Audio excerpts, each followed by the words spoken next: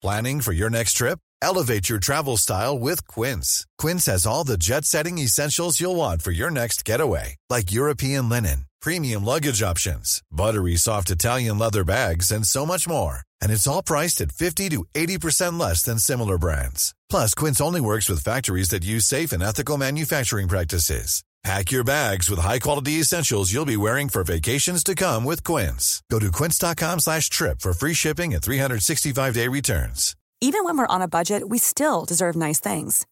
Quince is a place to scoop up stunning high-end goods for 50 to 80% less than similar brands. They have buttery soft cashmere sweaters starting at $50, luxurious Italian leather bags, and so much more. Plus, Quince only works with factories that use safe, ethical, and responsible manufacturing.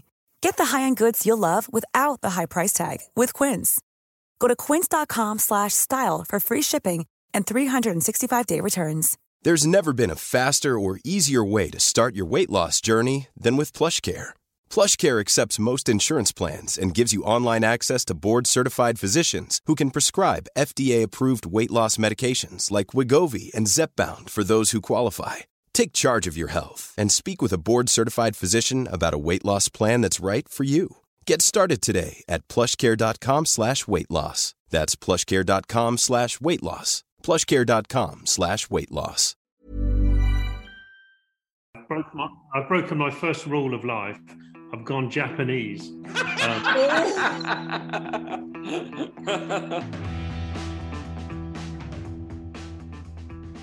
Hello and welcome to episode 10 of the Collecting Addicts podcast. With me, Neil Clifford, Chris Cooper, Manish Pandey, Edward Lovett. Straight in. How about this one? Bond cars, Bond car chases, and will allow just a bit of general car chase on film chat. I'm going straight in to the man that makes films about people and cars, Manish Pandey. Surely his opinion matters more than all of ours put together. I doubt that, but I think the absolutely, it isn't just for me the best Bond chase, but really is the best car chase is from The Spy Who Loved Me. Yeah. And it is the Belljet Ranger versus the Lotus Esprit S1. And it is just, I'm gonna tackle this in terms of filmmaking. Okay, this is for me the best filmmaking there is, because there are no special effects in this. There is no CGI. You actually have a real car, a real helicopter, and real people driving and flying these things. And yes, Roger Moore and Barbara Bach are in this mock-up with a kind of, matte screen behind them. But a real stunt driver that you're going to talk about drove this car. And I don't know who the helicopter pilot was, but what's brilliant about this is it begins with a really clever wide shot of Sardinia. And you see this tiny little white thing just going, so you have no idea what's coming. And then as the car goes into this little town square, it's a very, very low camera and it's a medium shot. And the car's coming towards you and the camera just pans very slightly to the right and it reveals a motorcycle front wheel. And then you see the motorcycle boot, then you see the whole motorcycle, and then you see the thing being kick-started and you realize it's got a sidecar. And then we're with James Bond and he's sitting there and Roger Moore looks in his rearview mirror. But a lot of people think these films are very sexist, and this is the least sexist Bond movie, because actually Barbara Bach's a bit smarter than him and is constantly outdoing him. And she says, can you see that? She says, he doesn't say it. She says, do you see that? And he completes her sentence. Yes, the motorcycle has been following us for a mile. And then this thing releases the side pod. And basically it's a missile. And he does this unbelievable slalom between two trucks. The trucks are coming at each other. And the guy, this is not CGI. A stunt driver drove this Lotus Esprit in between these two. And if he'd mistimed that, he'd have been squelched. And then you have this great joke because the missile hits the truck, which has got slumber mattresses in it. Mattresses. And it's great. You see this model flying off into the kind of Italian Ocean, and Bond has that great quip, doesn't he? He goes, all those feathers, and he still can't fly. It's such a genius line. After that, we have the Ford Taunus chasing him. Yes. And then you see Jaws. And it's a great piece of character, this, because Jaws sticks his head out. He runs out of bullets. So he grabs the gun from the other baddie just to shoot at James. From the back. Of course, from the they back. managed to drive this car off a cliff and it lands in an Italian farmhouse. And remember, the little drunken Italian peasant comes like, "Mamma mia, che successo?" like that. So he's sort of laughing again. And you think, well, where's this going? And suddenly a black Bell-Jet Ranger comes up, and it's an amazing shot. It's riding parallel to the Lotus Esprit. And we look inside, and it is Caroline Munro, quite possibly the most beautiful woman God ever created. And she looks across in this slightly cheeky way at James, because she knows she's going to kill him, and she winks at him. And it's fast cars, it's sex, it's danger. I mean, it's just everything you want to see. And then what you have is probably the best stunt choreography I've ever seen. Fixed camera, a little one-point perspective that Lotus goes whoosh, and then the helicopter suddenly comes down, literally road height, shooting the shit out of the road. And then, I mean, it has even the most amazing shot where you lose the helicopter. You wonder, where's this helicopter gone? And it's waiting for him. The car's coming right at you. The helicopter's a 180 and goes after him. And all of this, okay, how could it possibly get any better? He flies off a pier and the car turns into a submarine. He uses a tracking device and he says, "Time to get rid of unwanted guests." And he presses a button and Caroline Munro's dead. There's no more. It just does not get better than this. It has never got better than this. That's it. Are you allowed to, is he allowed to be wrong, or have we got to give up and go home? Do you know what? I think maybe we can just all concur. And I think what, like any piece of film or television that just sort of transcends time, we all take slightly different things from this clip, don't we? I think we all have bits that are a bit more memorable. There's a scene that Manish described there that for me resonates for one particular reason. When the helicopter is just shooting, as he said, the shit out of the road, for me, it's the best sound I've ever heard a gun make. It's a really distinctive ping, ping, ping noise when the bullets come out. It's the definitive noise of a gun. I just adore the driving. And I'll fill you in on the backstory of it. This has been written about many times. Matt Becker, who's a friend of mine who used to work in chassis ride and handling at Lotus, which is about the best job you can have in the world, then moved to Aston Martin. He's currently got a very senior position at Jaguar Land Rover. His father, Roger Becker, worked for Lotus when Colin Chapman did the deal to have the car in the film. Wow. As ever being Lotus, they were behind time and Colin had got it a bit wrong. So they had to get this car to Sardinia at the last minute. I think basically he drove through the night to get it there, got there, and they had to start doing stunt driving straight away. But this thing was it 2.2 litre, normally aspirated Lotus, didn't have much power, awful lot of grip because it's mid-engine. And they couldn't make it, they just couldn't drive it dynamically. The stunt drivers never driven anything like it. They were used to having loads of power to rotate the car.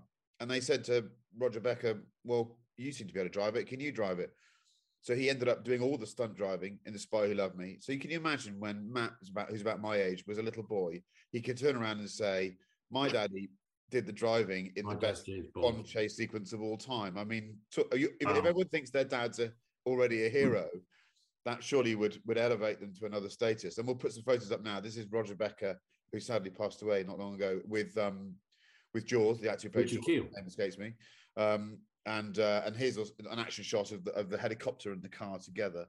But I a couple of years ago on Top Gear, lucky enough to have access to some of the Bond cars, the real Bond cars. There's a hangar somewhere in the UK in a secret location where they have them all on racks. Every vehicle that's ever been in a Bond film is owned by the Brocolis, and it's there by Eon Productions, and you can go and see them. And the buck of the submarine is there. We had it in the studio. Of course, it's meaningless, and the more you look at it and scrutinize it, the more you feel like you were a bit duped. And how did you ever believe it? But it does. It makes. Is that where JLB dubbed you as Dr. No Hair? No, that was another one. That was another film in Montenegro of all places. But there's a magic about The Spy Who Loved Me car chase. Yeah. I don't know whether it's because the car becomes a submarine or what is it? Or is it actually that instinctively, the way Manish has just broken it down there in sort of professional terms, is it that instinctively we all know great filmmaking when we see it? We just don't know we're seeing it. Is that the case, Manish, or not? I think so. As I said, it's all in the setup. It's like a great joke or a great story. You know, these are people who really know what they're doing. They've been doing this for a very, very long time. They've seen every car chase there is, and someone has created this. They said, look, let us have a helicopter chasing this car and let us turn this car into a submarine. And it all sounds preposterous, except they pull it off. And it's done so subtly. That's what I was saying, beginning with that wide and just that very far off noise of this Lotus, meh, like that. Cylinder engine, grateful. I think it's all of those things. And I think the theme music, we've talked about this offline. I think the Carly Simon theme music to Spy is wonderful. Yeah. Wet Nelly, the Waterborne version was called, I guess by a production group, Wet Nelly. Do you know why it's called Wet Nelly? Because in Little Nell, You Only Live Twice, the autogyro was called Little Nelly. Yep. And in that film, I forget the guy's name now, very extraordinary British inventor, engineer. In that film, Little Nelly was driven by its inventor and engineer. So there's a real beautiful symmetry between those two films and those things. But yeah, I think it's everything else is kind of playing for second place. But in the Bond films, it's not a car, but the Live and Let Die boat chase in the Louisiana swamps was just 17 boats were destroyed in the making of that. The Bond car, the boat, Glastron GT15, if asked anybody our age watching that time, draw a speedboat, we'd have drawn a Glastron GT15. That one, little combing in the canopy, looks like a Learjet's windscreen, that beautiful seventies. Yeah. Just a wonderful thing. And we introduced us to Sheriff J.W. Pepper. Oh. That's exactly what I've got written down. When the guy takes away at the end and says, Sheriff, we need to talk to you, and quite low, he goes, secret agent? On whose side? They're marvelous. I have to say, with Bond films, one of my secret pleasures is not the longer sequences. I love some of the shorter cameos by cars. For example, I always love saying to people, in which film was there a Porsche 928? Which Bond film was there? And there was a Porsche 928 parked outside the chateau where Zorin was having his horse sale in a Beautiful Kill. But it was just parked there. And I would watch the film and freeze it on the 928 to work out if it was an S or an S2. Although S2 was never sold in Europe. But my favorite cameo in terms of action driving, which I maintain is the single finest piece of accurate action stunt driving for me, is the Alpha GTV and Octopussy, and it's why Octopussy remains a much better Bond film than Manish will ever admit to himself, because anyone that can drive a GTV like that on a dry road coming into an American military base is a genius, frankly. And it's that sequence actually is incredibly exciting. Some high quality driving in BMW E28 5 Series, really, really good stuff. But it does all come back to Spy Who Loved Me. Edward, you had Live and Let Die, did you? Well, I did, because Roger Moore was definitely my Bond. And I think the memorable moments for me are the ones that I just laugh. And J.W. Pepper, I just think is brilliant in those two movies. And in the AMC Hornet, when he does the corkscrew, those are just the scenes I remember as a kid. But having a flick around YouTube this morning at some of the old scenes just makes me want to go home and do a 24-hour stint of watching Bond movies. Well, I think there must be a rule that your chosen Bond is when you're between the age of 10 and 14. Because for me, Roger Moore is Bond, even though now you sometimes watch them and you think, oh, maybe they're a bit cheesy or whatever. But he is Bond to me. Roger Moore is Bond. And I think I Love Me, which is, I think, probably the first film I went to without my mum or something. Yeah, me too. It was a moment of growing up. Yeah, exactly. Me too. And doing what you want with your mates or whatever, that will always stick. And that Lotus, it was the Lotus driving into the sea for me.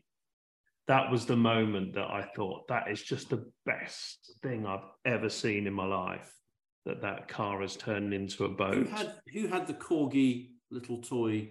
Yeah, I did, yeah.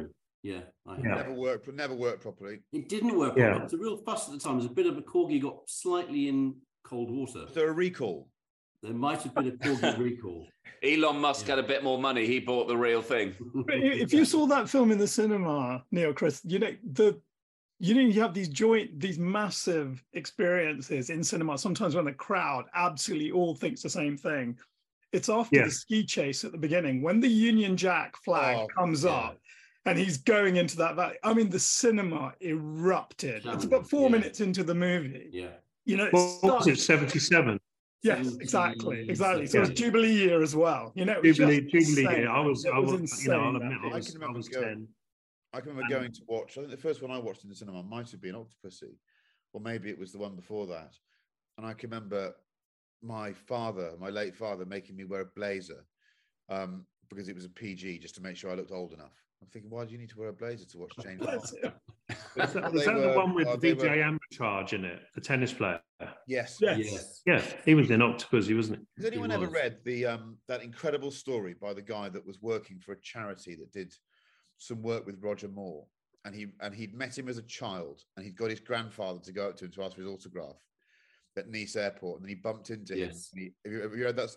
I'll reference it now. Maybe we'll put a link up now. I can't read it all out. It's an amazing story. It is. It's why I know everyone thinks that later Bonds were grittier and he was a bit old, and at times he might have been less the physical object. But there's something about Roger Moore. If he was your Bond, as Edward rightly points out, there was a levity to it, and I just loved how every situation, however serious, could be debunked by a raised eyebrow. It was you could be on the end of nuclear Armageddon, and he'd do that, and you suddenly felt okay. But he was the man he was the man you wanted to grow into when you were 10. The voice, everyone wanted to be Roger Moore. Well, just quick last Roger Moore anecdote, just before we talk about cars. My wife's uncle was a film and TV director, and he directed a few episodes of The Saint back in the 60s with Roger Moore. And he was in the Navy, and that generation had this incredible kind of gallows humor, this sort of wartime humor. And I remember Uncle John, he was actually dying at UCLH, and Roger Moore sent him an email. And they had this sort of, he could see he's clearly never sent an email, doesn't do emails. So it actually had his email address on it. And the nurses all thought this was a joke. And it basically said, "John, fucking get out of bed, you fuck. Because otherwise you're not going to make my day, you fucking cunt. Get out of it." Like that, Roger. And that was their humor, those boys, and Uncle John died, sadly. But I just remember, thinking, they had a friendship, that bond, whatever it was, even if they'd just done a few Saints together, that generation, they were extraordinary. Yeah, beautiful. People. Yeah. We could do a whole episode on Bond. We should do. I have a little off-piste car chase, if I could just give you for 1 minute. And the movie's called Rendezvous. I'm sure everyone knows it. If you don't know it, you should. It's an 8-minute film. There's no speaking. It's made in Paris, 5 a.m., 1976, the year of the heat wave. Really a steamingly hot morning in Paris. There's a guy called Claude Lelouch that straps a camera to the front of his own 450 Mercedes 6.9 and drives right the way through Paris, breaking every rule, through every red light. Then he puts the soundtrack to his own 275 GTB, and right away through Paris, through the Arc de Triomphe, Place de Concorde, through Madeleine, Opera, all the way to Montmartre, all the way up to Sacré-Cœur, just to meet a girl. And it's a silent movie apart from a Ferrari 275. Brilliant French car spotting. It's amazing how many Peugeots there were, much more Peugeot than there were Citroën. And it's a wonderful thing. It was banned for many years, but now you can buy it on DVD and you can find it on YouTube. But if you haven't seen it, I'd highly recommend it. It's beautiful.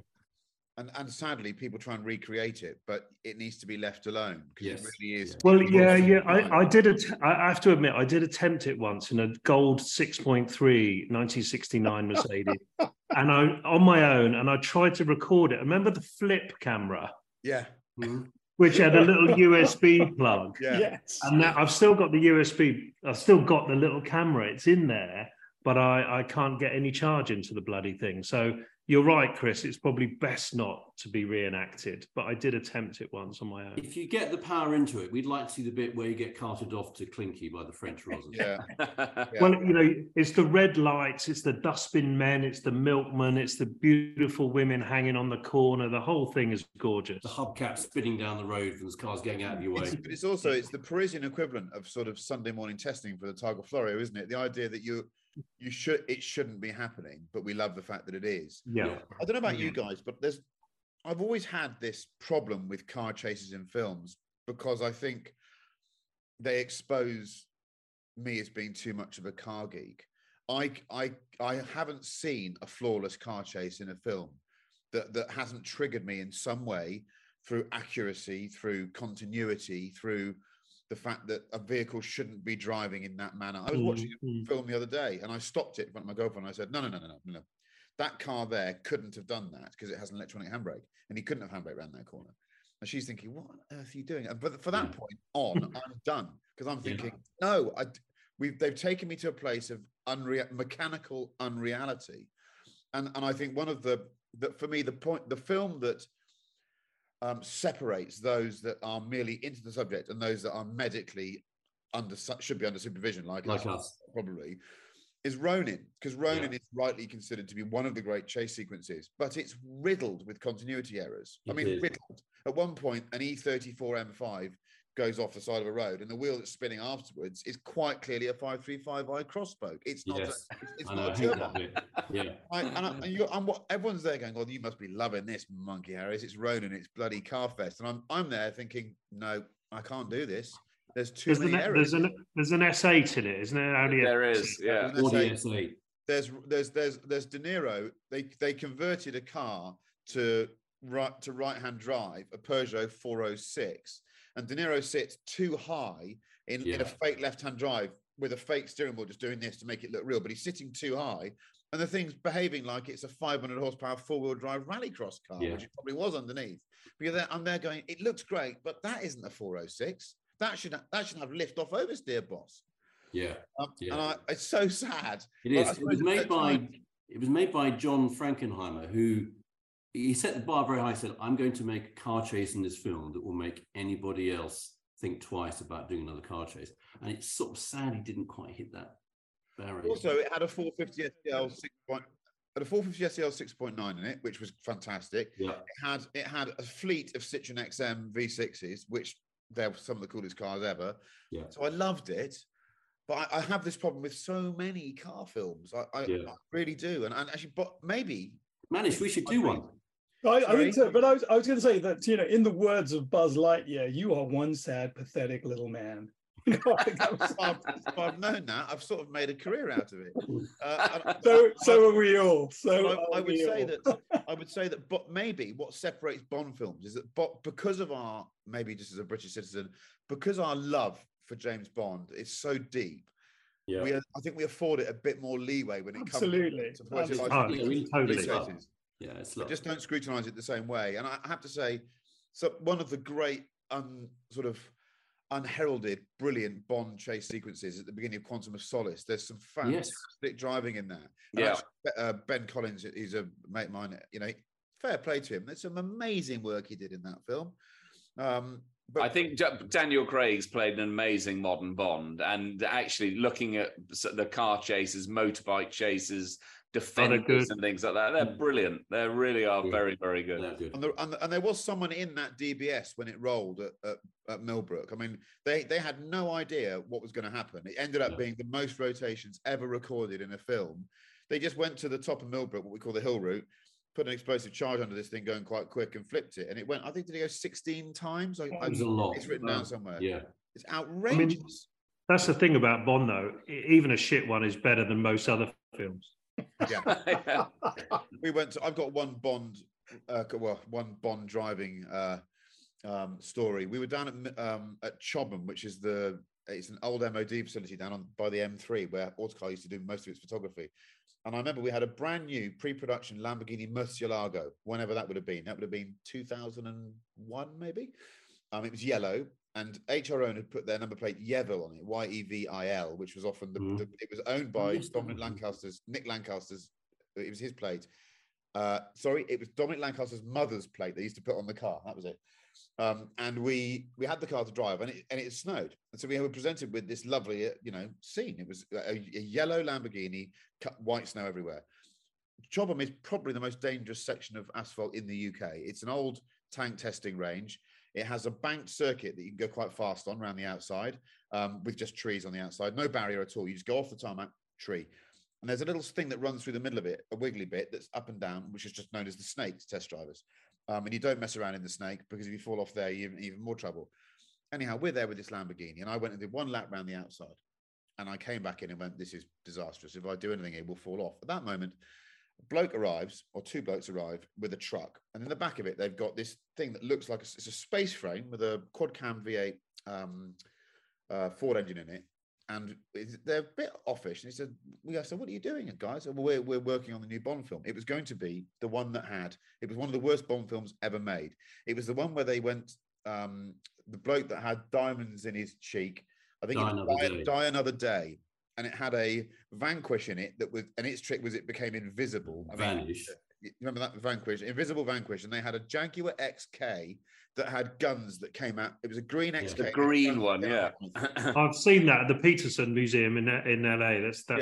So this is the buck, the buck for the Jaguar XK, and the guys say, well, we're going to go out in it now, and I said, around the back there, it's terrible. It's icy and snowy. Don't do it. And they went, mate, wind your neck in. We're bloody Bond stunt drivers. And I was like, they probably are. I'll wind my neck in.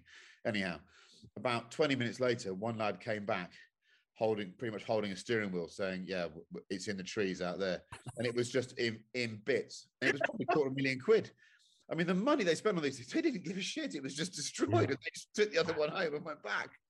Amazing. They're like the minis in the Italian Job. There've been a few expenses, Mr. Bridger. Yeah. So I've got this thing about bloody car films. It's made me think that one day, and Manish, you might be involved in this, I just want to make a film that has the peerless car chase in it, that cannot be pulled apart by anyone. Yeah. Can we do it? We got to do it. Challenge. Now, I never thought I'd say this in public. Moving on from Bond car chase sequences to what's your favorite dashboard? Edward love it. I never thought I'd ask you this. What's your favorite dashboard? Oh, I did say this to Rohan this morning in the office. I was like, what's your favorite dashboard, Rohan? And I'm not sure he would fit in quite here at the geek level, because it was new Rolls-Royce Phantom. That's his answer to everything. It pretty much. Well, sometimes a Cullinan Phantom, Dawn if the weather's nice. So I love the machined finish on the period Bentleys, and then the modern Bentley Continental, or the more modern Bentley Continental T. And then I think that also goes with the Spiker. That was an amazing dash. These are not cars I really want to own, but I love the dashboards on them. So you like a bit of aluminium plate. I did, yes. And so Spiker, from a sort of design point of view, I thought they did a brilliant job. But there's two cars, and they're quite similar. But I think BMW Z8, but it has to have red leather. I think that for me is as simple and as pretty as a modern dashboard gets. Yeah. And then there's a period car, which is a 250 GT short wheelbase competition special, which is chassis number 1739 GT, designed by Bertoni. Go and Google it. Look at the gear knob. But look at the dashboard, is beautiful in that car. So there's my geek level of love of the dashboards. Neil Clifford, come on. Right, I'm Well, set the time limit on this. I was so tempted to go German 90s because, of course, that's really where it all lies, whether it be Mercedes or BMW. The truth is there, and it's probably the truth in the S-Class in the mid-90s. But I took a diversion because I knew everyone else would go German 90s. So I'm going late 80s Bentley, the Turbo R, the Alan Clark era, the early models, so the very thin steering wheel before they messed up the steering wheel as they went into sort of Conti R and Conti T. The beautiful, actually, I would go with wood as opposed to turned in aluminium because I don't think there were many turned aluminium in the saloon. And I recently bought a saloon for 12 grand. And the dash is bloody fantastic. All the dials, slightly different colours of illumination, being British. The best air conditioning unit you have ever designed in your life. The twin horizontal dials that you just flip from red to blue.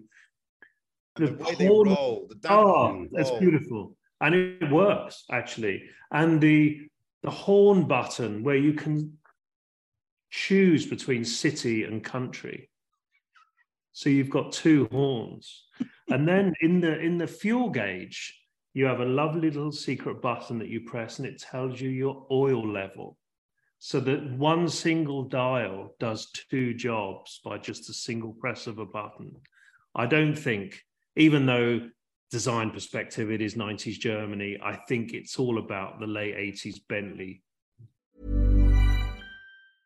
I'm Sandra, and I'm just the professional your small business was looking for. But you didn't hire me because you didn't use LinkedIn Jobs. LinkedIn has professionals you can't find anywhere else, including those who aren't actively looking for a new job, but might be open to the perfect role, like me.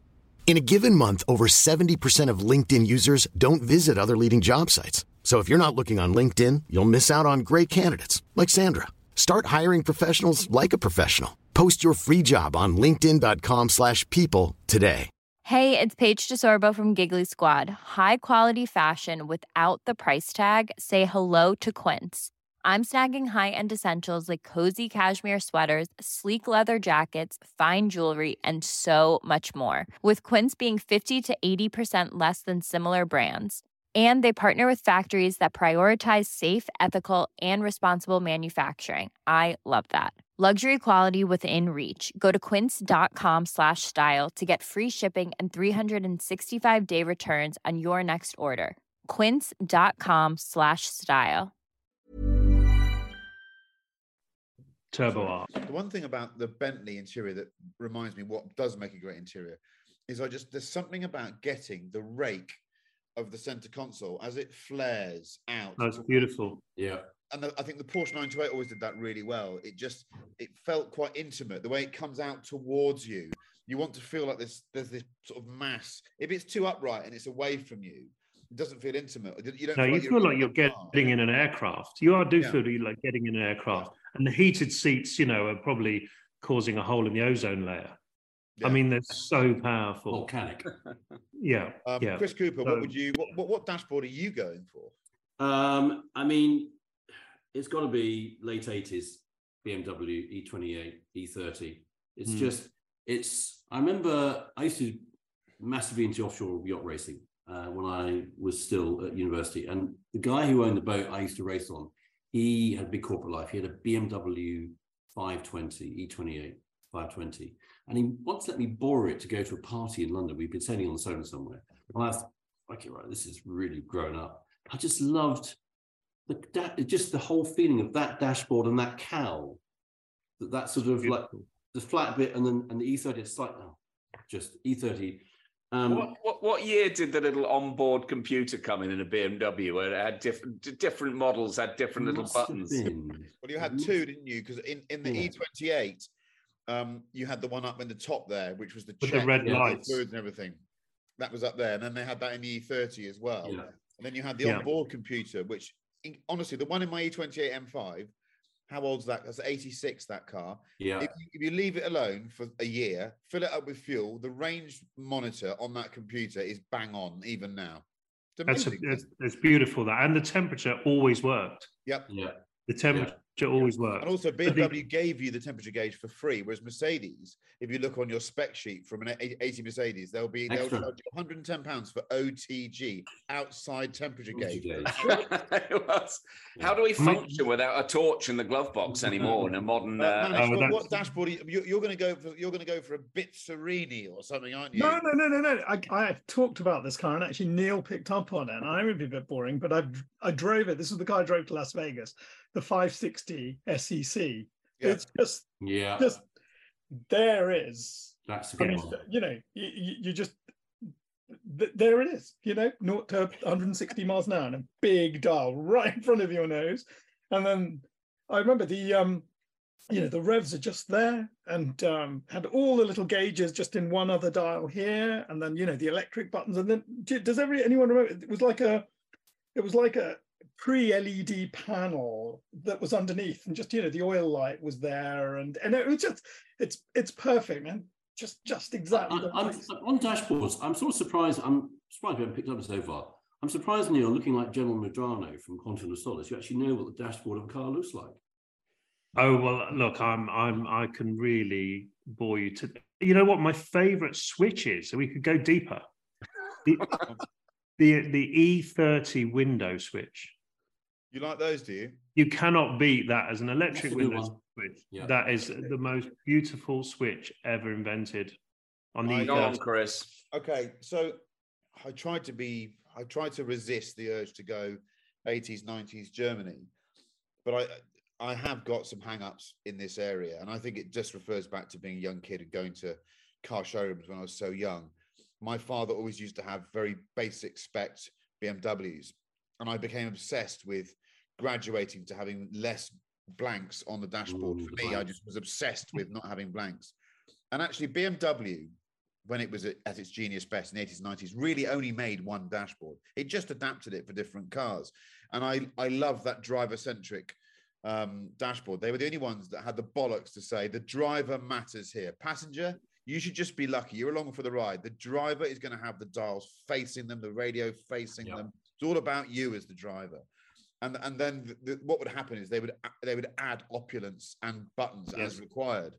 So for me, it has to be that 80s, 90s design language with the most buttons. I think one of the great shames of modern car interiors is I like simplicity, but I'd love a button. And I just think when done correctly, there's a glamour to the button. So it has to be an E34 Alpina B10 by Turbo with all the buttons on it. I mean, there's so many buttons. I think there must be over 100 buttons on display in the car.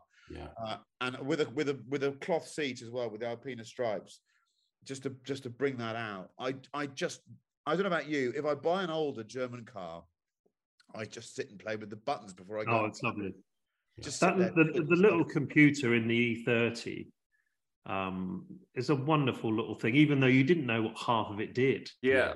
That was the point. I can't even remember what the buttons did. Yeah.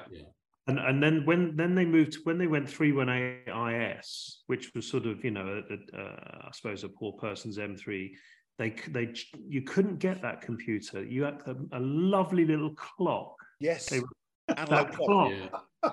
Now, that clock is a very handsome little clock, and I didn't have a 319 IS because I wasn't at the same pay grade as my mate. But when we were slightly disappointed in the beginning that it didn't have that computer. But actually, you got to know about that clock that only came really in the 318 IS. It was a special little part of the dashboard. E30. E30 318 IS. Yeah.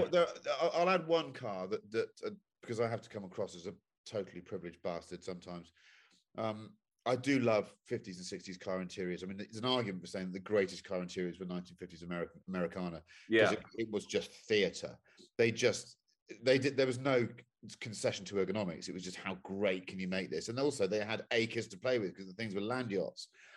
But actually, it's impossible not to acknowledge some of the Figlia clocks from Ferraris of the 50s and 60s. Yeah, absolutely. If you've ever sat in a real 250 LM, which is basically just bare flock, two of the most beautiful clocks you've ever seen, and these three little dials down by your right thigh, that might be the best for me. If I was trying to resist my 80s, 90s German addiction, I'd go there.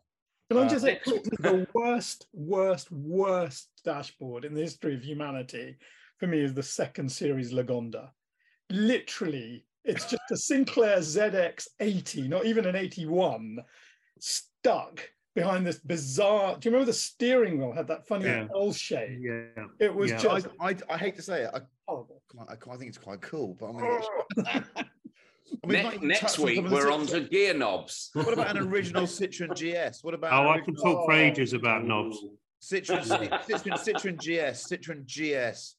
I mean, some of them were just. I mean, the Citroen CX. I remember first going one of those, and it had that sort of weird rotating speedometer that flowed in the dark. Yeah. I don't think there's ever been a good Vauxhall dashboard. I can't think of how about you've got a deep hate for Vauxhall. That's another episode, I think. I reckon a Carlton GSI 24 valve, that wasn't a bad dash. Yeah. There's no symmetry. They've designed it with I don't know, with a blindfold on. First Vauxhall Astra Oval Cadet. That wasn't bad. So comment section. That's a very controversial comment from Neil Clifford there. Has there ever been a good Vauxhall dashboard? How do we say this shit with a straight face? This is important work. Right, okay. But I now need, before we get into F1, I need to make a public service announcement on behalf of Collecting Addicts. Last week we were discussing police cars. I'm now reverting to my solemn voice. We did not mention the Volvo T5, which is arguably the most famous police car of them all. We'd like to apologise on behalf of all T5 owners, the T5 community, and T5s themselves for not actually mentioning the T5. Yeah. All of us have been stopped by a T5. All of us respect the T5 for what it stands for. Neil Clifford even owned a T5 estate for which he probably paid too much money. I will say now that it is one of the great police cars. If you want to comment, please do. Moving on, Spanish, F1. Tell us what your thoughts are when you get third place. You get third place taken away, you give them fourth place, and then you're given third place back. Fernando Alonso.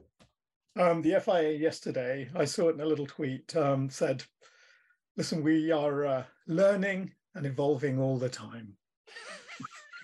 I kid you not. There is an actual press release that says that. We are being responsive. I mean, the only thing I've got to say, again, is talk about getting it wrong. Fernando Alonso, just the happy man. Yeah. Of all of Formula. I mean, they take away my third place to make it number 4 is 3 points. It's not a big deal. It's no problem. I got to enjoy the podium and I get another one next. I mean, can anything go wrong for this guy? What have they done with the real Fernando? Where's he gone? Do you think he's taking HRT pills? Like he's on the perimenopause pills? He was in the pen. He was in the interview pen. George Russell's gone up to him and gone, sorry, pal, I just nicked your third place. He was like, yeah, no problems, buddy. Yeah. If it had been last year, he'd have stabbed him. When he got the penalty, he just said, you've got a penalty, Fernando. Copy. Yeah, copy. Oh, fuck your mother, I gotta kill you, you fucking fuck, like that. In he comes, someone breathes on his, literally the Jackman. He must have, what is that, 1.1 10 billionth of a kilonewton touch, and that's it. They give him the penalty. I mean, and then they reversed the. I mean, he was supposed to get the penalty within 20 minutes. Is that right? 20 minutes or 25 minutes, and they give him the penalty at 38. And even Fernando, he's sitting down going, "Well, I kind of wish they'd told me at the time. I'd have sped up a little bit. I'd have been 11 seconds ahead of the second place guy. It was so calm." But you're absolutely right. I think the FIA probably do need to have a quick look at I've got a conspiracy theory here. I think Neil Clifford's got a line into the FIA because the main beneficiary of the outcome of Fernando getting his third place back was Lewis Hamilton. Yes. Because George benefited from the time penalty, but Lewis didn't. And it meant that actually, provisionally, George overtook him in the World Championship standings, but now he isn't. So, Neil, explain yourself. Well, I think if you carry around a British passport, you should be supporting Lewis Hamilton. As opposed to George. Yeah, well, when Lewis gets his 8, we'll then support George, won't we? I mean, it might be a while. Can I ask? I want to ask. Ed would love it. I don't know if you watched the race or not, Edward, but there was a scene at the end that was pretty cringeworthy for all of us. Was Sergio Perez celebrating what was his finest win, and he walks past Jos Verstappen, who does the best ever 1,000 yards of stairs straight past him and just stiffs him. He's a miserable bastard. Is that a good look? Whatever. It was, wasn't it? It was extraordinary. It was utterly unbelievably charmless and unnecessary, and just reinforced all of our stereotypes. I mean, at least we're trying to find some things to talk about with the Formula One, because the actual race was boring. It was a bit tedious. The third place thing and the FIA is interesting, and some of you know I've got a bit of an interest in involved in this. And the problem is they don't see everything.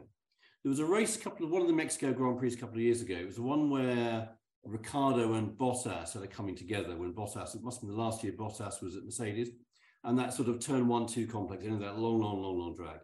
And it looked like Ricciardo had just tipped inside Bottas, and it didn't get spotted at the time, didn't get penaltied. Other people in that complex got penalties.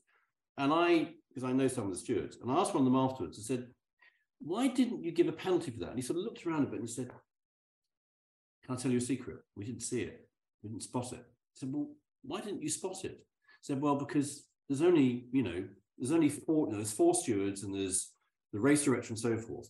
There's just too much going on. And I think therein lies the conundrum. It's a bit like the whole VAR thing in football, because as you know, F1 now has this VAR room in Geneva. And there's only so much they can see. And I think, there's a different debate, a wider debate for the FIA about how it moves from being what it was as a sport to a modern professional sport. Most of the stewards, I think I'm sad to be corrected, but I think most of the stewards are still volunteers. They get their travel costs paid. They get a sort of per diem, which is kind of covers a drink and a bit of lunch and so forth. But so that means most of the people involved are either they're there anyway, or they're older people who can afford to indulge the sport. But if you said from a clean sheet of paper, how do we do this? You'd say, I want a younger, broader, professionally trained, recruited, managed group of people who can do this. That's not the model of how it works. And I think that is where, and I hope after, as I said, we're still learning. I do think they know this, and I do think it will get better. But yeah, at least, as you say, it provided a bit of entertainment in a race that otherwise was a bit short of it. I mean, can I just say that seeing a car being overtaken on a straight is not an overtaking maneuver. No. It is a passing maneuver. That's very different. Overtaking for me was something someone did under braking, or did because they slungshot out of a corner just so much better than the nerf in front of them who missed a gear or something. Yeah. I find it, it's really, really watching Max. There's got to be a price that you pay for having a mechanical failure in qualifying. And that price has got to be, you've got to overtake your way back to the front. And what it was like watching, it really was like watching fish being shot in a barrel. You can't just keep having this button that you press. And I know that the Red Bull is sort of exceptional. In fairness to me, he overtook a couple in some fairly extraordinary places. But I agree, DRS is necessary to have overtakes, but it has devalued the overtake in some. But I think we have an aero formula, and people are going, "Ooh, Red Bull! This amazing team with its 17-mile-an-hour differential. It's an aero formula, and there's a wizard at this aero stuff, and that's Newey. Yeah. And this is an aero formula, and he's got it so right. And people are talking about, are they doing something very clever? Not just stalling the rear wing, but has he found another way of stalling the car? Maybe stalling the underside of the car. Undoubtedly, it's under the car, and that's what makes it so difficult in a ground effect era. No one can see where it is. In the old days, you could see when Ferrari turned up with 3 extra flicks and were managing air over the car. What would people pay for a photograph of the underside of that car? Well, someone's got to flip it over, haven't they? That's what they've got to do. Coming out of slow speed corner, just literally get in front of it. He flips over, everyone gets it. Michael Schumacher. But they've got to restrict the number of. I think that the only way to do it, if you want to, wouldn't it have been great if we had a rule that said you can use DRS exactly 3 times in a Grand Prix? So he wouldn't have wasted his DRS on all the ones at the back, and maybe he would have ended up 8th, but we'd have had a bloody exciting Grand Prix. Yeah. 3 DRS, 3 times a lap. Come on. The car is so fast, he was going to get off the back of his teammate anyway. McLaren should be able to have their DRS open the whole time. Obviously, that would have that changed their position? Probably not. Can I ask one question about Max? Can I ask a question about Max to people? I thought in some respects, I was really impressed with Max. He just knuckled down and got the job done.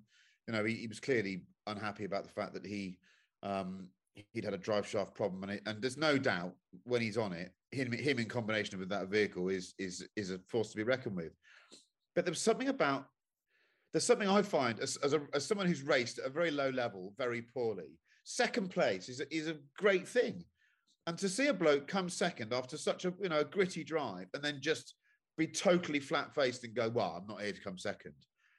I think it's a really bad look for the sport. I don't know. I quite admire that. Do you? What did Jackie Stewart say? I can only remember the races I came first in. I don't know how many times I came second. I'm asking the question. For me, maybe it's because I can't aspire to such excellence. But also, I think there was something quite deep rooted. He was having a pop at the team. He was saying, "I shouldn't be in this position." Well, that's the bit. That's fair enough. But I agree with Neil. I respect that. I saw an interview with Rory McIlroy, and he had gone over to Tiger Woods's house, and in Tiger Woods's office and his home, he's only got his championship trophies. Sorry, I've lost my golf vocabulary. What are the majors? The majors. Sorry, he's got his majors up there, and he said, "Where are the rest of your trophies?" It was like, don't know, don't care. I think there is something about. I mean, Matt, I thought it as well in the press conference later that evening. He was clearly moaning and whinging a bit about, well, of course, I'm not here to finish second, and I feel let down and so forth. I think it's a bit charmless. And it is a bit charmless. You can argue that the way that championships are created they're defined by how good a result you drank from your bad weekends, aren't they? And he drank a really, really good result from his weekend. And the analogy with golf, for me, doesn't quite work, because when Tiger was beating everyone, he wasn't using a different driver. No, that's a fair point, yeah. Max is not acknowledging the fact. The reason why he has this expectation of winning every race is because Adrian knew he's given him an extraordinary car. Yeah, no, that's a fair point. Do you think there was a tiny element, though, of team orders for those last few laps? Because if I had to bet money, 25 laps to go, Sergio Perez is 5 seconds ahead of Max Verstappen with 25 laps to go. I would have put my mortgage on Max winning. If he can't chase down Perez, and I keep hearing all this street expert. He's won 5 Grand Prix, 4 on streets. That's not really a street circuit in my book. So I just don't. I mean, I think basically, he basically, was told not to win. Do you think they have the power in that team to tell him not to win? I think that's what they were trying to do, and I think he was pissed off, and I think he realized with 5 laps to go or 10 laps to go, 4/10 a lap, even he couldn't pull that out. Interesting. Okay. I was impressed with Stroll, that overtake on the front. Yeah. I have to say I'm probably wrong about Stroll. I thought whether, I don't know what the score is on Ferrari and the Aston's better, but that was a pretty ballsy overtake. Yeah, I thought that was cool, actually. What about in the closing phases? Last F1 question to you guys. Lando's having a bit of a shocker. I'm a Bristol boy. Lando's from this part of the world. I am Team Lando. Piastri, either Lando had a damaged car, but at the end, when Piastri managed to get a Williams between him and Lando, didn't expect that at all. No, Piastri is the first driver that's going to give Lando trouble. Yeah. He looks like so far 1.5 races he's had, wherever it is. And what does that say about Ricciardo? Well, nothing we didn't already know. Says he's got $18 million in the bank and he's living in apart from that, is he happy? Yeah. Right. The 2-car garage conundrum. I've got to read this off my telephone now. Sorry if there's some noise outside. The local primary school is going off on their walk to the zoo or something, and they're frightfully noisy. I need a photograph. This is suggested this week by Chris Cooper. I apologise. He doesn't understand the word brevity. You and your partner have just resigned from corporate life in the UK. I know how that feels. Now that children have left home and you've moved to the French Alps just outside Chamonix, about an hour from Geneva. It's pronounced Chamonix, but not Chamonix. You've set up a small travel business, organising hiking trips in the summer and managing a few ski chalets in Megève in winter. Swapping keys. You've set aside 50,000 euros for 2 cars. One must be capable in winter with enough space to do airport runs to Geneva. but it must still be a fun day driver as well. The other will hibernate in the winter, only needs 2 seats and be a great driver's car on the quieter roads of late spring and early autumn. Possibly a track day occasionally at Dijon or Clermont-Ferrand. Glorious tracks. Okay. I reckon it's your conundrum, Mr. Cooper. You need to set the pace. Yeah. So I showed this to you last week. I saw, I exchanged emails with them this morning, and unfortunately it's sold. There's a glorious 2002 E46 BMW 330 iX, when the iX really meant something. Mm-hmm. Like a mid-green metallic, tan inside, no M Sport stuff, sensible alloys, non-chabby spec, beautiful thing, 100,000 kilometers. And he's just sold it for, I think it went for 10,000 euros. Okay. And he said he bought it from a guy who had a BMW dealer in Vienna who had 100 cars. And so I'm going to go and try and go and see what he's got next. So that's what you'd have. That would be fun a whole year round. Yeah. Do airport runs, do the whole thing. About 35,000 euros left. You've left the UK corporate life. You've never had a chance to do before. It can only be a TVR Griffith. That's what I'd have.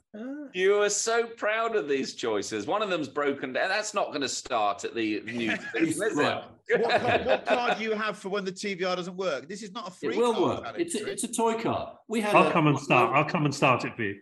No, I'm really in trouble. Also, have you seen when you turn up at Geneva Airport with packed with your bags and a massive coat on for the weekend, cramming yourself in the back behind you? That's what the other one's 330 for. IX. Listen to any of this, Edward. No, I did. No, you said the other one's doing the airport runs. It's terrible choices.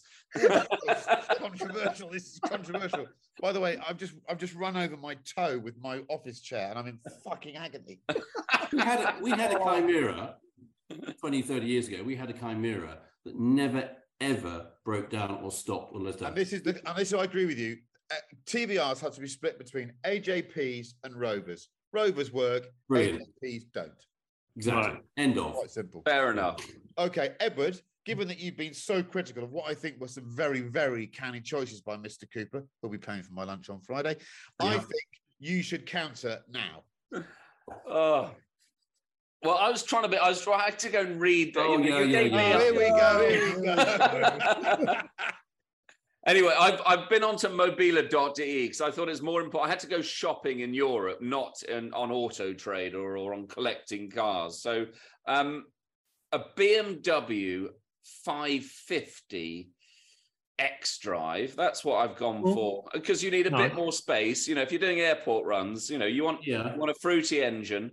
And then for my weekend car, which I'm sure will start, is a Lotus Exige V6 Club Sport with the roof that comes off. Okay, I think we can endorse that. The 550 is a fantastic car, actually. The diesel one they did was an absolute monster as well. That was a good car.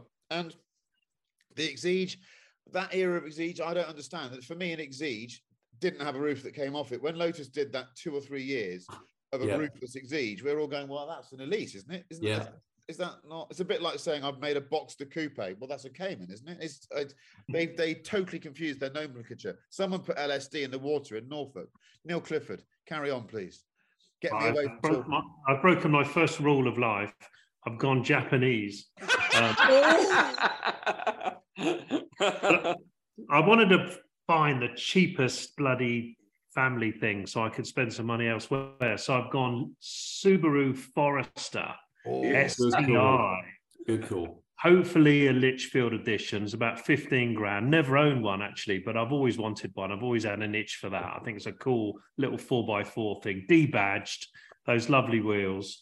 I then buy the best, so 20 grand, maybe 25 grand, Lotus Elise Mark 1. Yeah. I just buy a Minter. And actually I owned one a couple of years ago. Fantastic little car. It's like a mini F40, this thing.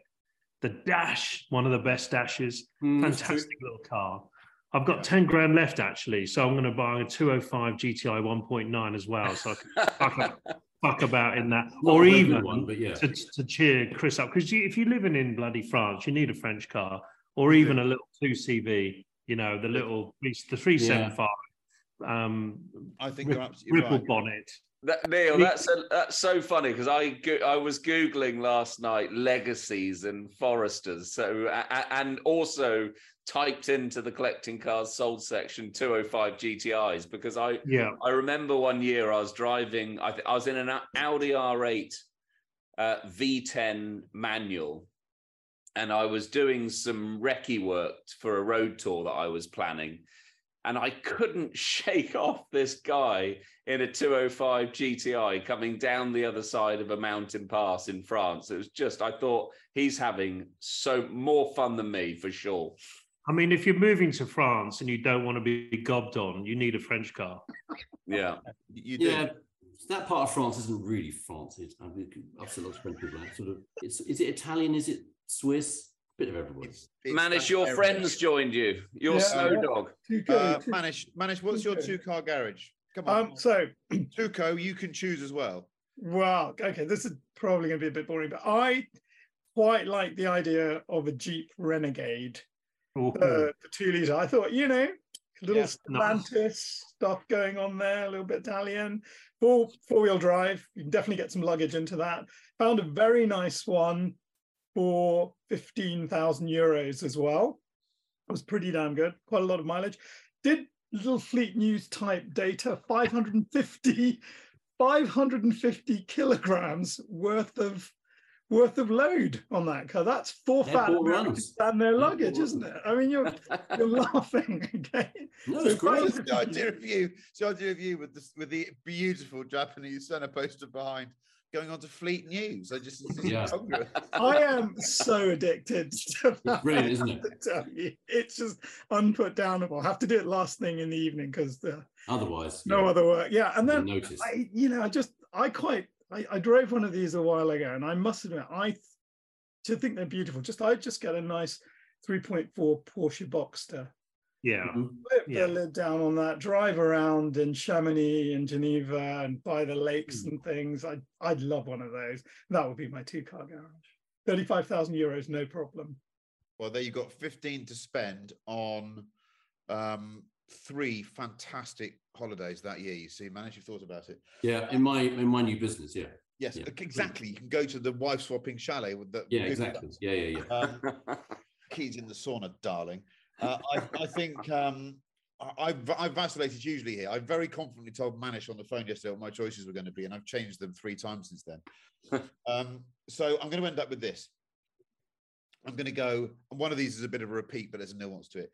The four-wheel drive, the best four-wheel drive estate car I've ever owned wasn't one of the super duper MRSs. It was an Audi B8 S4 that I had a couple of these. And they're a bit of a lurking gem that no one knows about because it's a softer riding car than an RS4. It has a narrower body. No one spots them. Take the badges off. It's got 4 exhaust pipes. A bit annoying because that gives the game away. But I'd almost like to change the exhaust. But for about 10, 12 grand, that thing, you get an MTM chip on it or whatever the people I had done. It had 400 horsepower. Keep up with an RS4 in a straight line. Innocuous, 4-wheel drive, some winter tires. I'm covered off there. Also, my late dog, my Weimaraner, was the only estate car he liked. And any car that gets an endorsement by your woofer has to be acknowledged, I think. Because he had a Golf R, and I sold it after a week because he thought it was shit. So my sports car, I think I totally agree with this Hethel fixation. I think when the way that Chris described what we want to do, all of us imagined ourselves wanting some Lotus. You want the steering, you want the lightness, you want the agility. And in my testing years, there was a standout Elise, and they should be worth a bit more necessarily than they are.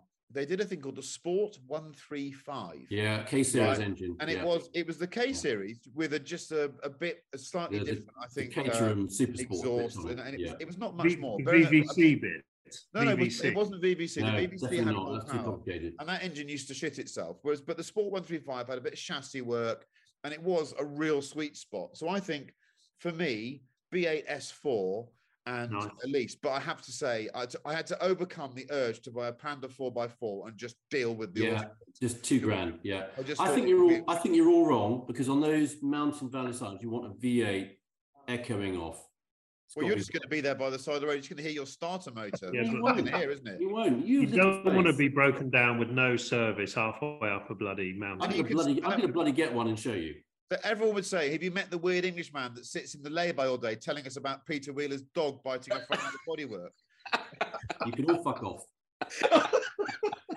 Now, we're going to move on to a bit of music. We've gone on a bit too long here, but so I do apologise.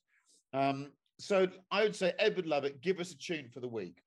Okay, so I'm not going to give you one of my tunes. I had someone contact me on Instagram named an artist called Dickie Gamble, and he wrote 3 different tunes to us. But for each one, he wrote the journey he'd be doing and the car he'd be in. So I'm going to pick one of them. It's called Ride, Leave Them All Behind. The Journey, rolling off the ferry ramp at first light with a cross-continent blast ahead of you. Morning mist sitting at eye level with the flickering of beautiful sunny day straining onto itself or to show itself.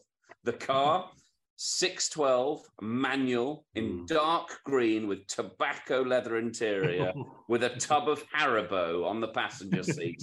So yeah, that's a good choice, Dickie.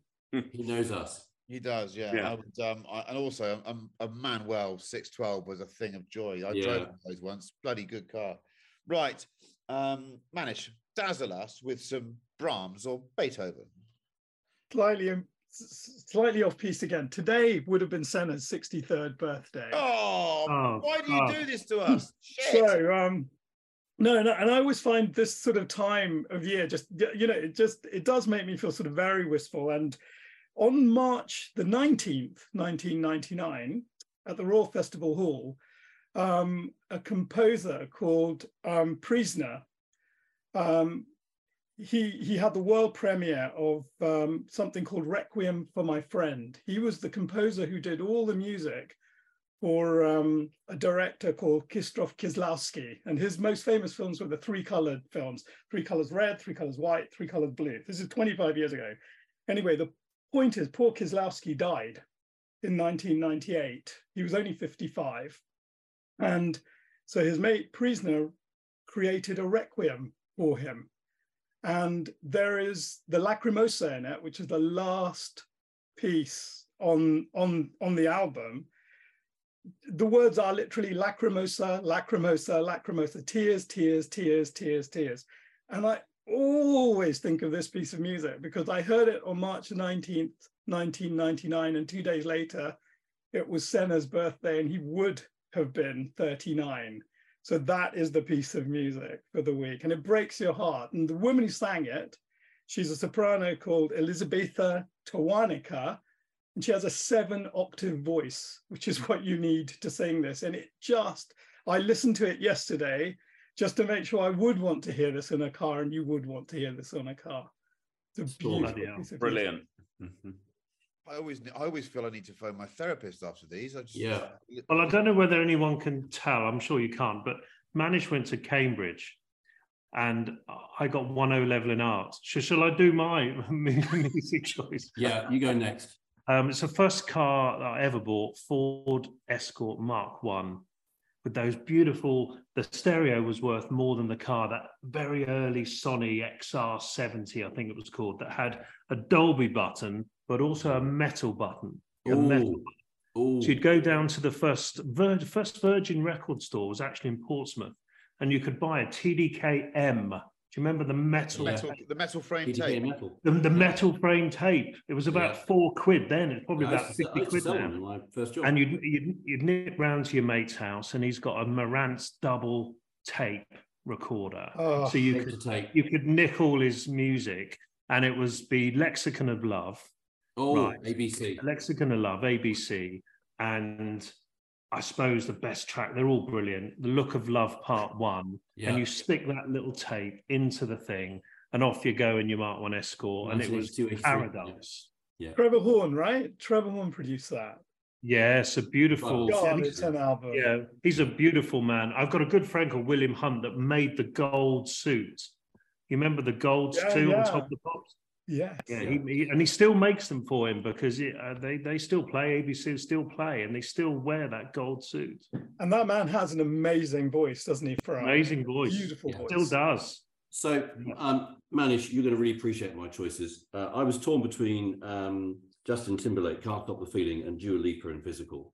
But in the end, in the end, I went for John Miles, Music Was My First Love. That is soaring sonic cathedral of an great song. Just, that's a cute it song. was sort of borderline prog rock, Alan Parsons Project, but that film, that when that builds and builds, that is a song to drive to. John Miles, Music Was My First Love. Chris, finish us off. Bloody hell, Edward, that's a bit strong. I would, I wanted to go for one of these tracks that I used to listen to super late at night when I was in my day job, hacking across continents, because they were quite romantic times actually. And I remember doing a story with Steve Sutcliffe, where we had a Focus RS and a Lamborghini Murcielago. We went on this massive drive around Europe, and I can never tell you the real story, but we were both quite sort of hormonal characters, and we probably fell out about 6 times in a week. And I remember one time when I think my passport got lobbed out of a window or something, and then Steve fucked off to Liège at speed in a Lamborghini, and I gave chase from Paris in a Focus, couldn't keep up with him. And there was one tune that I had on the CD player in the Focus RS, which was a random tune. Look it up. It's a great tune. You'd have heard it, but you wouldn't know its name. It's called Touch Me by Rui de Silva. Google it afterwards. It's a cheesy dance track from 2002. But I'll tell you what, if you're doing 143 miles an hour, which is what a Focus RS will do in normal air, and you're just flat and you've been pinned for about an hour in the thing, and that is absolutely cranked up with you, you'll always remember the song because you remember the moment. So I plead you to not think that I'm an intellectual mouse compared to Manish. Well, I am. And I can't describe things the way he can, but it's a cheesy dance track, and we need these in our lives. It can't yes, we do. Soaring musical theatre and cathedrals. It can't all be like that. And I think that's now the time to conclude what's been another fantastically enjoyable episode for us. You will have to endure it, the 10th of these sittings. We'll see you next time on the Collecting Addicts podcast.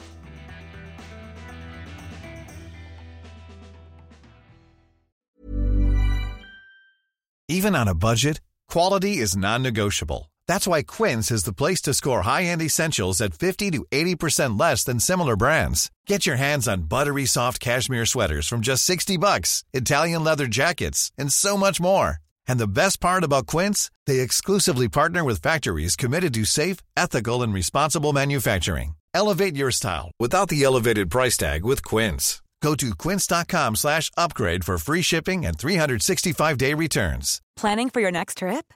Elevate your travel style with Quince. Quince has all the jet-setting essentials you'll want for your next getaway, like European linen, premium luggage options, buttery soft Italian leather bags, and so much more. And is all priced at 50 to 80% less than similar brands. Plus, Quince only works with factories that use safe and ethical manufacturing practices.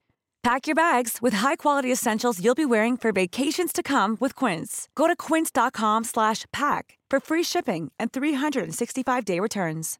Imagine the softest sheets you've ever felt. Now imagine them getting even softer over time. That's what you'll feel with Boll & Branch's organic cotton sheets. In a recent customer survey, 96% replied that Boll & Branch sheets get softer with every wash. Start getting your best night's sleep in these sheets that get softer and softer for years to come. Try their sheets with a 30-night guarantee. Plus, get 15% off your first order at bollandbranch.com. Code BUTTERY. Exclusions apply. See site for details.